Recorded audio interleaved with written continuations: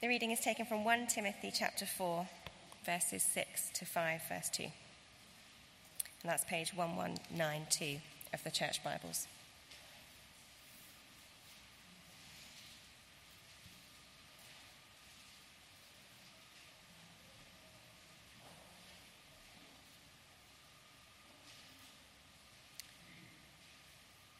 First Timothy chapter 4, beginning at verse 6. If you point these things out to the brothers and sisters, you will be a good minister of Christ Jesus, nourished on the truths of the faith and of the good teaching that you have followed. Have nothing to do with godless myths and old wives' tales. Rather, train yourself to be godly. For physical training is of some value, but godliness has value for all things, holding promise for both the present life and the life to come. This is a trustworthy saying that deserves full acceptance. That is why we labor and strive, because we have put our hope in the living God, who is the Saviour of all people, and especially of those who believe. Command and teach these things. Don't let anyone look down on you because you are young, but set an example for the believers in speech, in conduct, in love, in faith, and in purity. Until I come, devote yourself to the public reading of Scripture, to preaching and to teaching. Do not neglect your gift, which was given you through prophecy when the body of elders laid their hands on you. Be diligent in these matters. Give yourself wholly to them, so that everyone may see your progress. Watch your life and doctrine closely. Persevere in them, because if you do, you will save both yourself and your hearers. Do not rebuke an older man harshly, but exhort him as if he were your father. Treat younger men as brothers, older women as mothers, and younger women as sisters, with absolute purity. This is God's word.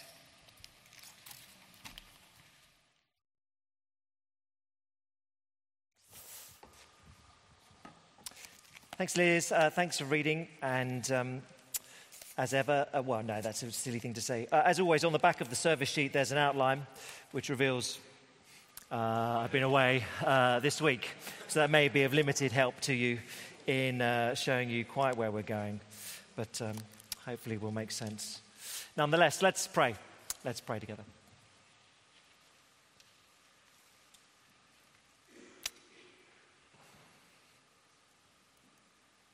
Great God and Father, we thank you that alongside the most glorious, heart-lifting, eternity-adjusting doctrines and truths of who you are and the work of the Lord Jesus, that your word is very practical, very real, very down-to-earth, gritty in many ways. Father, as we turn to think and consider what a good servant of the Lord Jesus looks like, would we, of course, rejoice in the great servant, the Lord Jesus. And alongside that, would we know how you want us to serve you, we ask in his name. Amen. Well, I'd like to say in a sort of act of strategic brilliance, here we are in 1 Timothy chapter 4, and a perfect passage to look at as the Furies head off to plant a new church, and then we say hello to the Stevensons, their first Sunday with us this morning, Sam and Catherine and family. But it wasn't, it was just happened to be coincidence, so I can claim no credit to that. But it is a good passage to look at, because here is what it takes to be a good minister or servant of the Lord Jesus Christ. So chapter 4, verse 6, if you point these things out to the brothers and sisters, you'll be a good minister of Christ Jesus. And our passage today is how to be a good minister. But I'm just going to keep using the word servant throughout the passage, if that's all right, when I refer to it, because you have a choice how you translate it, minister, servant. One word gets translated in two different ways, sort of dependent on context. And here, given he's primarily addressing Timothy, and Timothy has a role in the church leadership, a good minister is a good translation. It's very sensible. And yet at the second level, somewhat beneath that, this is a good servant. Anyone who follows the Lord Jesus Christ should be a good servant of his. And so there's very much a primary sense, a good minister, But for all of us, here's how to be a servant, a good servant, a servant who is not wasting their life or their time. So I'm going to keep using the word servant. The problem is with servant, it straight away perhaps asks a question. Okay, if you point out these things, you'll be a good servant. Do I want to be a good servant? I mean, that's a slightly curious aspiration to have. What I want from life is to be a good servant. Probably not the first thing every sort of child at school says. What do you want to be? I want to be a fireman. I want to be a servant. Oh, yeah, not so much, perhaps. But a good servant. Someone not concerned with status or reputation, leaving behind self, looking to needs, concerns of others. A servant. But here then is how to be a good servant of Jesus Christ. Now, if you're joining us today, 1 Timothy, we're working our way through it this term. It's dominated by the theme that God is a saviour. All the way from chapter 1, verse 1, that's the sort of drumbeat that lurks in the background throughout 1 Timothy. God is a saviour. You get it again in passage today, chapter 4, verse 10. The living God who is the saviour of all people, especially of those who believe. And the task of the church is to hold this truth out to the world, that God is a saviour that wants everyone to come to a saving faith in the Lord Jesus Christ. That's the job of the church. Therefore, Paul writes to Timothy in Ephesus, can you shut up those bad teachers, the false teachers who are distracting people, saying, if you want to be godly, you have to go without various things, go without certain foods and go without marriage and concentrate on these sort of Old Testament genealogies and myths. Can you just shut them up? They're just distracting. Can you get back to the main business? God is a saviour. He wants everyone to be saved through the Lord Jesus Christ. That's his heartbeat. And can you make sure the church is living in a way which is commensurate with that, which reflects that, which shows that they know that? Can the conduct be consistent? So we saw particularly chapter 3, verse 15, Paul saying, I'm writing this. So if I'm delayed, you'll know the people how ought to conduct themselves in God's household, the church of the living in God, the pillar and foundation of the truth. The church has got to be behaving right so that it presents the truth to the watching world. Our little passage today then is sort of broken up, I think, into points by the little phrase, these things. So chapter 4, verse 6, if you point out these things. Verse 11, command and teach these things. Verse 15, be diligent in these things. It is literally, it's the same word, translated somewhat differently there. These things, which I think is everything I've been saying in the letter so far. God is a saviour. God is a saviour. Concentrate on these things. In fact, a bit more than that. Point out these things to the church family. Indeed, in verse 11, you've got to command these things. When the church is getting distracted by the wrong things, it requires a little bit of authority, Timothy. You are the military commander at that point. Can we just get back to these things, please? God is a saviour. That's what the world needs. So that's what we're thinking about. Here's a good servant, and we'll chop it up, the little passage by these things. So a good servant, okay, here's your outline if you want one. A good servant then trains themselves to be godly, verses 6 to 10. A good servant is diligent in life and teaching, 11 to 15. And a good servant hopes in the living God who saves. That's how we're going to work through it. A good servant, three things about a good servant. They train themselves to be godly. They're diligent in life and teaching. They hope in the living God who saves. A good servant. Let's work through them. First of all, verses 6 to 10. A good servant trains themselves to be godly, I think, is a summary. But there are three metaphors that really, in this little section. They're nourished, they train, they work hard. Are the three little pictures. Nourished, for foodies. Okay, so something for foodies, something for gym bunnies, and something for workaholics. No, that's a bad metaphor. But foodies, gym bunnies, and those who work. Okay, there's a metaphor for everyone. Foodies, verses 6 and 7. You've got to be nourished on the truth. Verse 6. If you point these things out to the brothers and sisters, you'll be a good servant of Christ Jesus, nourished on the truths of the faith and of the good teaching you followed. Have nothing to do with godless myths and old wives' tales. Rather, train yourself to be godly. Nourished. Keep nourishing yourself on the good teaching you've known. In Timothy's case, since birth, you read elsewhere, his mother and grandmother have raised him in the faith. How do you make sure you feed on the good stuff, not the junk food?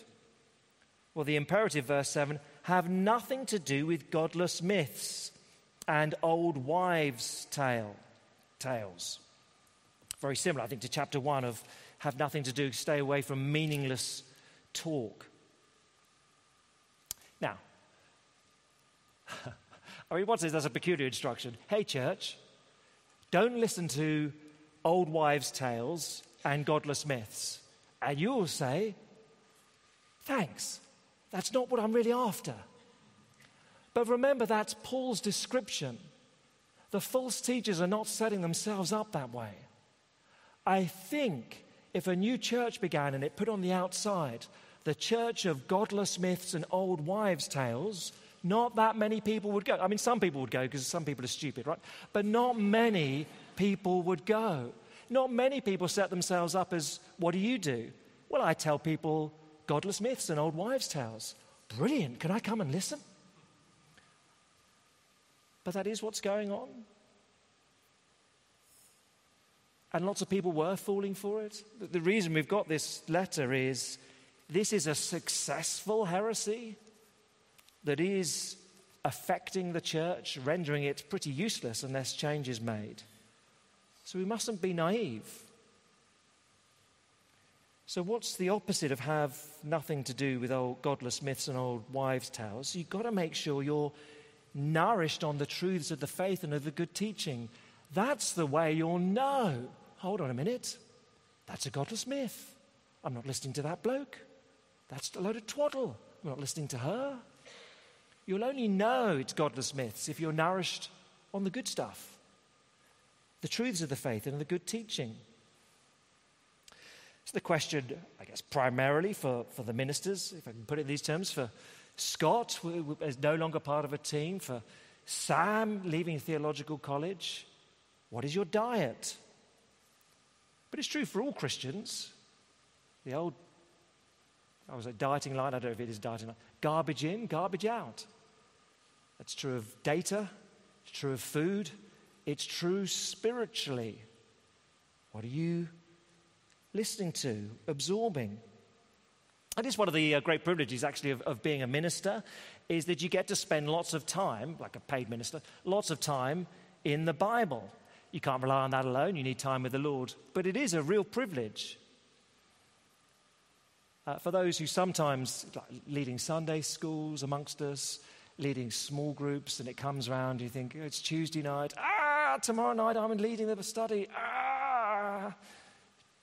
It is a privilege. It is, you are being nourished. I haven't got time. I know. We all have those weeks.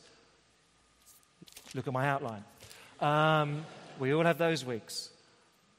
But it is a privilege. I remember years ago, I don't know, it's funny the things that stick in your head, but I remember a sermon, it must be from at least 25 years ago, hearing the preacher Dick Lucas, who had such an impact upon this city and country, teaching on this. And it's funny, is what I'm paraphrasing, I'm sure, but he said, the fattest steaks I get are when I teach others. It's funny, is it? It's a little phrase that stuck in my head. Talking about this verse 6, the fattest steaks, the best steaks. When I teach, it's a real privilege of teaching others, but make sure you're nourished in the faith. So that's the metaphor for foodies. Be nourished. And then for the gym bunnies, you know who I'm talking to. Verse 8. Let me finish verse 7. Train yourself to be godly, verse 8, because physical training is of some value, but godliness has value for all things, holding promise for both the present life and the life to come. Train yourself to be godly. No one drifts into godliness. You just don't. You don't sort of do nothing spiritually for a couple of months and then go, well, do you know what? I've just been bimbling along and I appear to be a lot more godly than I was 2 months ago. It doesn't happen. You can drift into ungodliness. You can drift into believing false things. You can drift into immorality. No one drifts into godliness. You actually have to train for it. How do you train to be godly? Well, I think we've been told, verse 6, you're nourished on the truths of the faith, especially dwelling upon them. Chapter 3, verse 16, the mystery of true godliness, Jesus, his work, his life. I think that's how you train to be godly. You're nourished by the scriptures. You dwell upon the work and person of the Lord Jesus Christ. But you do have to train. It's a striking thing here that why is godliness so much better than physical exercise, which is of some value, verse 8. It is of some value.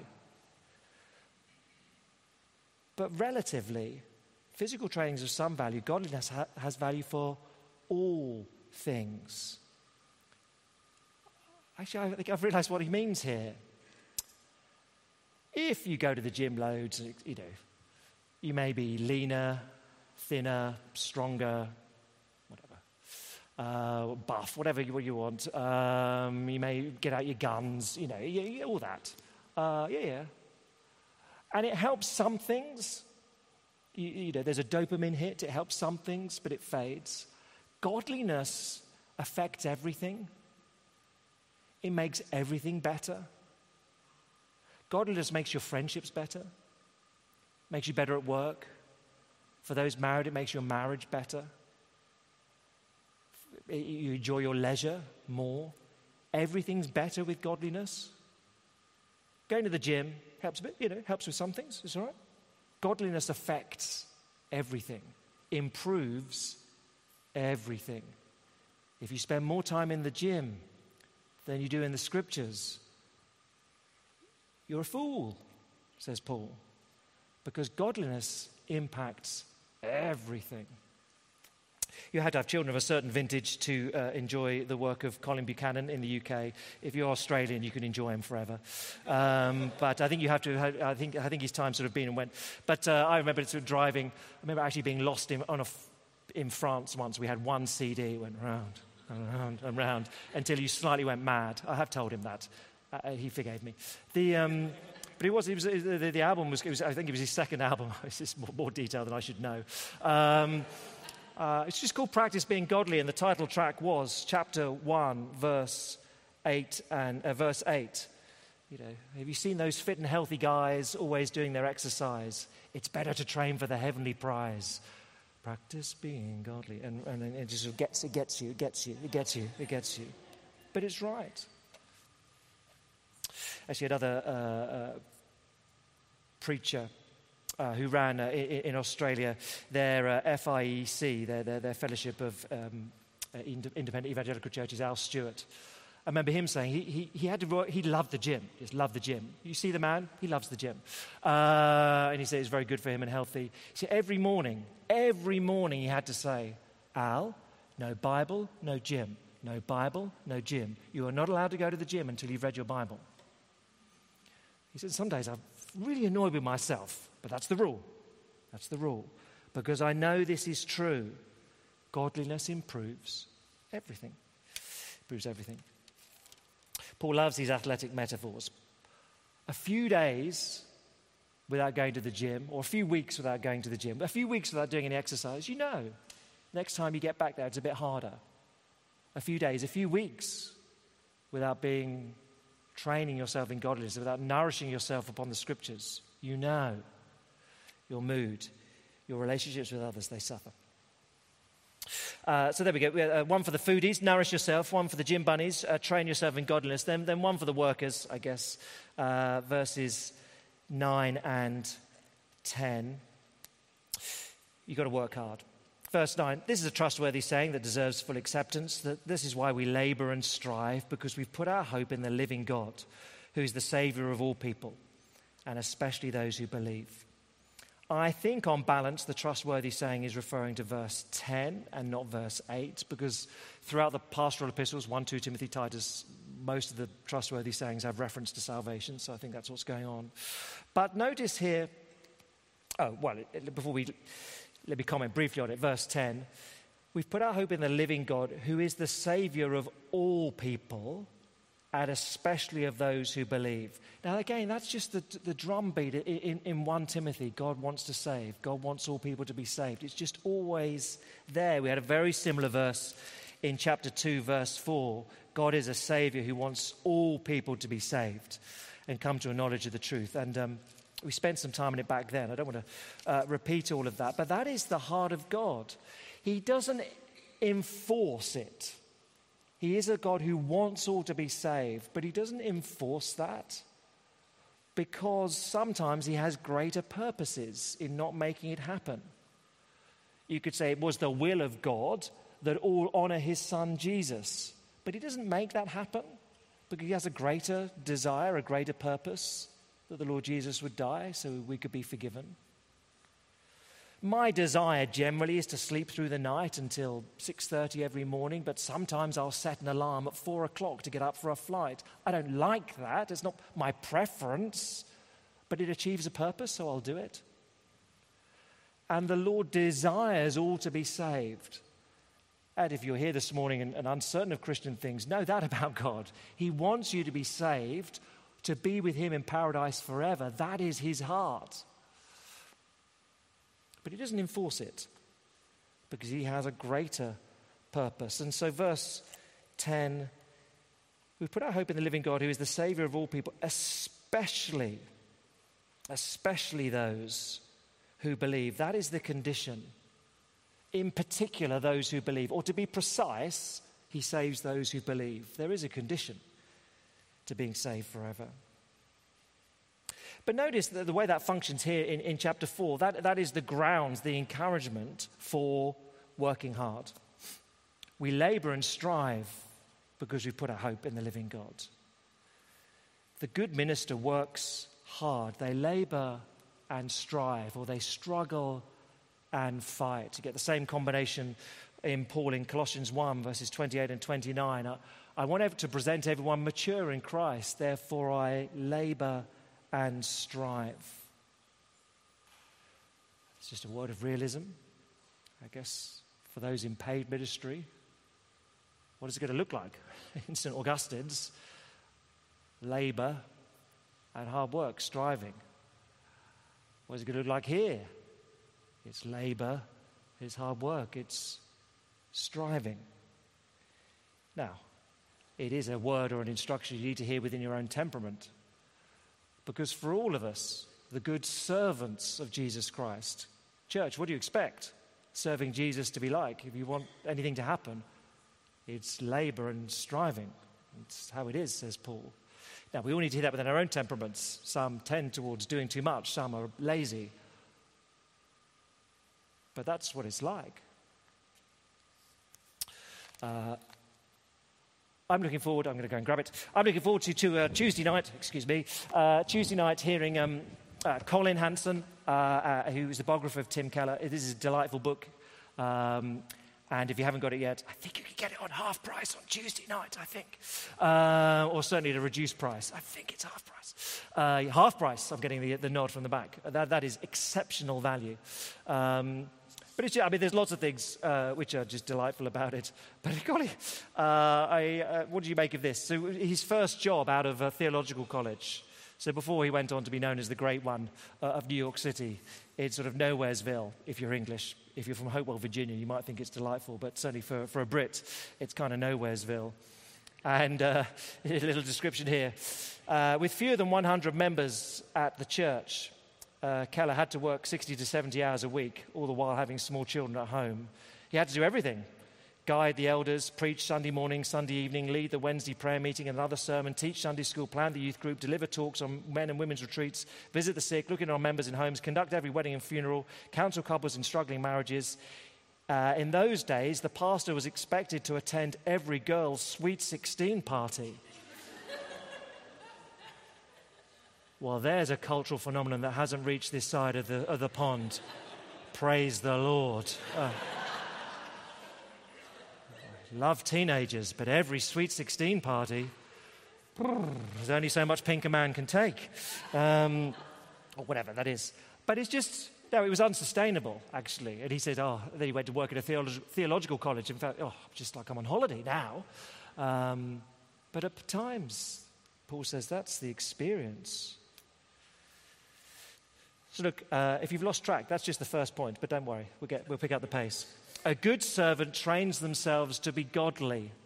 Verses 6 to 10, they nourish themselves, you foodies. They train themselves.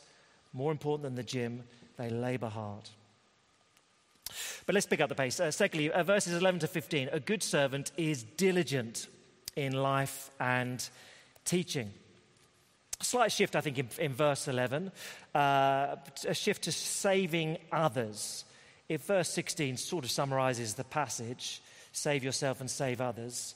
Verses 6 to 10 probably save yourself. 11 downwards, save others. What is he to do? Well, let me pick out a few things again, perhaps a little three. First of all, he's to set an example. Verse 12. Don't let anyone look down on you because you're young, Timothy, but set an example for the believers in speech, in conduct, in love, in faith, and in purity. Presumably there was a problem with the false teachers looking down upon him, and presumably these five were, if you work through the letter, there are 5 areas where the false teachers keep going wrong. They get it wrong in speech, in conduct, in love, in faith, and in purity. But it's an interesting question to ask. Why should a church family listen to a young man? Scott or Sam, perhaps in particular. Why? Got a theological degree? Great. Daniel Curacy here? Good, very good. Worked in churches in Cambridge or Durham? Most people just don't care. Do you love them? Have you been through the bruising encounters of life? Do you know the daily grind of work? I care about those things. It's very normal for older people to look down upon young and say, well, what do you know? Maybe not like that. But what do you know? You've not experienced life. We've seen life. What do you know, young man? And so Paul's advice to Timothy, what do you do in those circumstances? Be godly. If you're godly, people don't look down on you. They respect that. Model godliness. Manifest the grace of God in the face of the mixed behavior from other people, some of whom will be delightful, some of whom will not. But be godly. I guess that's manifested, or it looks like chapter 5, verses 1 and 2. Don't rebuke an older man harshly. Exhort him as if your father. Treat younger men as brothers, older women as mothers, younger women as sisters, with absolute purity. Sort of sexual connotation to it, but it's more wide than that. But be godly. That's the first thing here. Be devoted to the Scriptures will be another thing. Verse 13, until I come, devote yourself to the public reading of Scripture, to preaching and to teaching it. Do not neglect your gift given to you through prophecy when the elders laid their hands on you. That's the focus of a good servant. Sundays, midweek, preach, exhort, teach.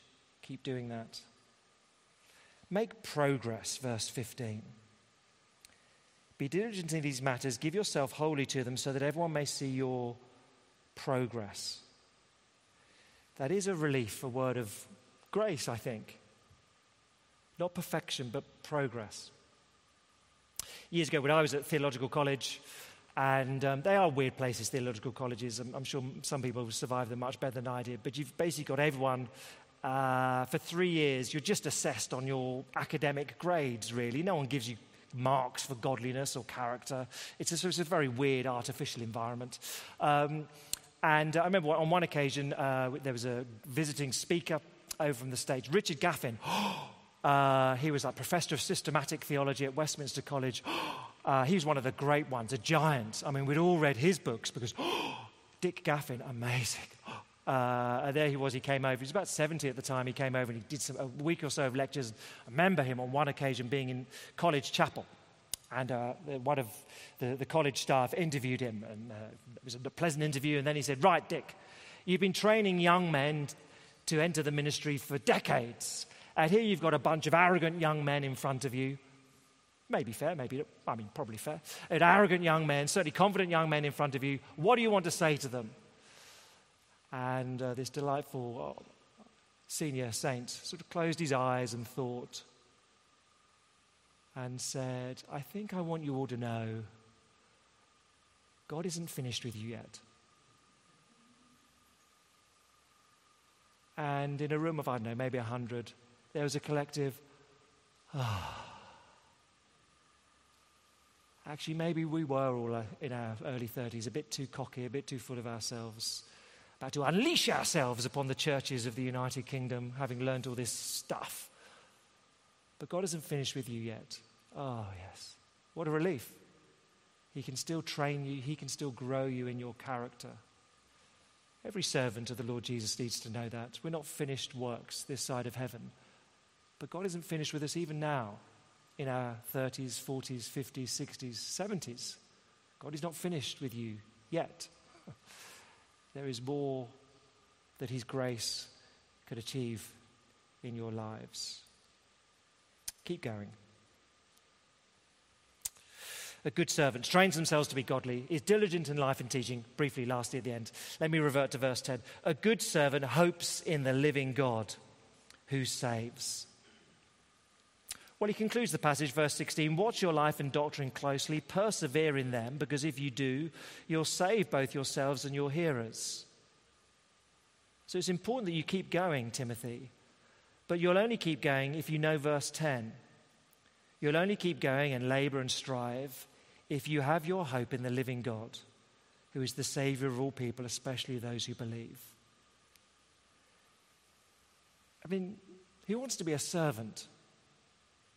I mean, we all do, if we're Christians, we all do in our better moments, but it's quite hard serving others, particularly when they're rude or ungrateful or unreasonable, And we all experience that at some point, serving others and, no one even notices that I've served them.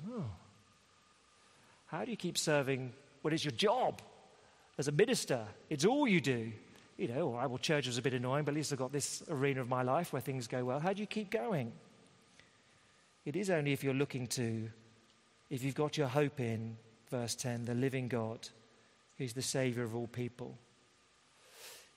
In the end, it's looking to the Lord Jesus Christ and seeing Him serve that we want to serve. It's seeing Him sustained by the Scriptures. We think, yes, that's what I need. I need to be nourished by His Word. It's seeing Him toil and labor for our salvation that we think, yes, serving Jesus isn't easy. Serving others puts nails in hands.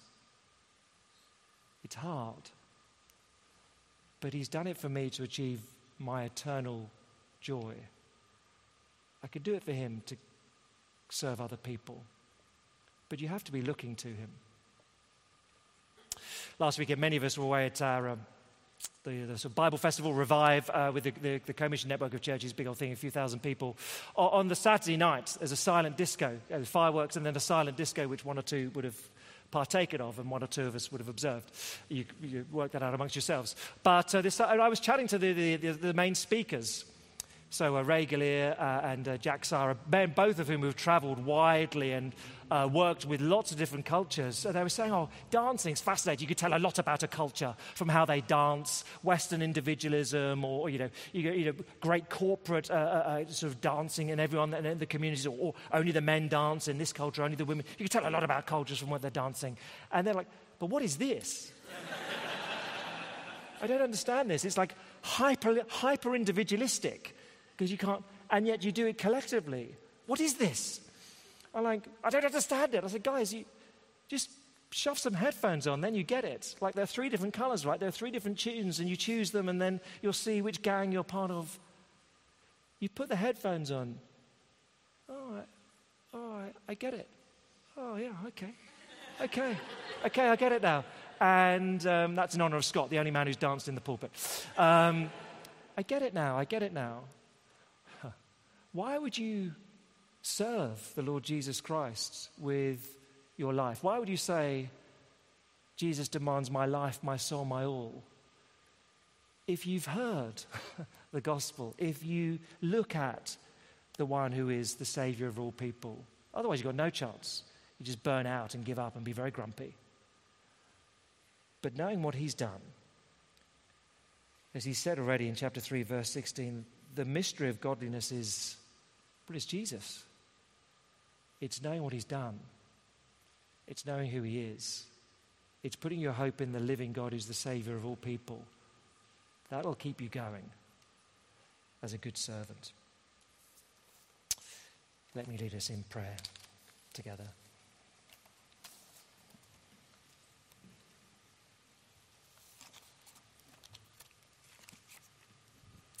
Our great God and Father, we thank you and praise you that while our hope is in the living God and we see him as the glorious, generous Savior of all people, there is the strength, the grace to keep going, to persevere in serving you. Of course, the primary sense here for those who are set apart for full-time gospel ministry, but for all of us also, if we want to be good servants, useful servants of the Lord Jesus Christ, would you keep us looking to him, knowing that he's not finished with us yet. Keep making progress in our life and in the teaching we hold to and pass on to others. Father, keep us looking to him so we serve you well, we ask. In Jesus' name, amen.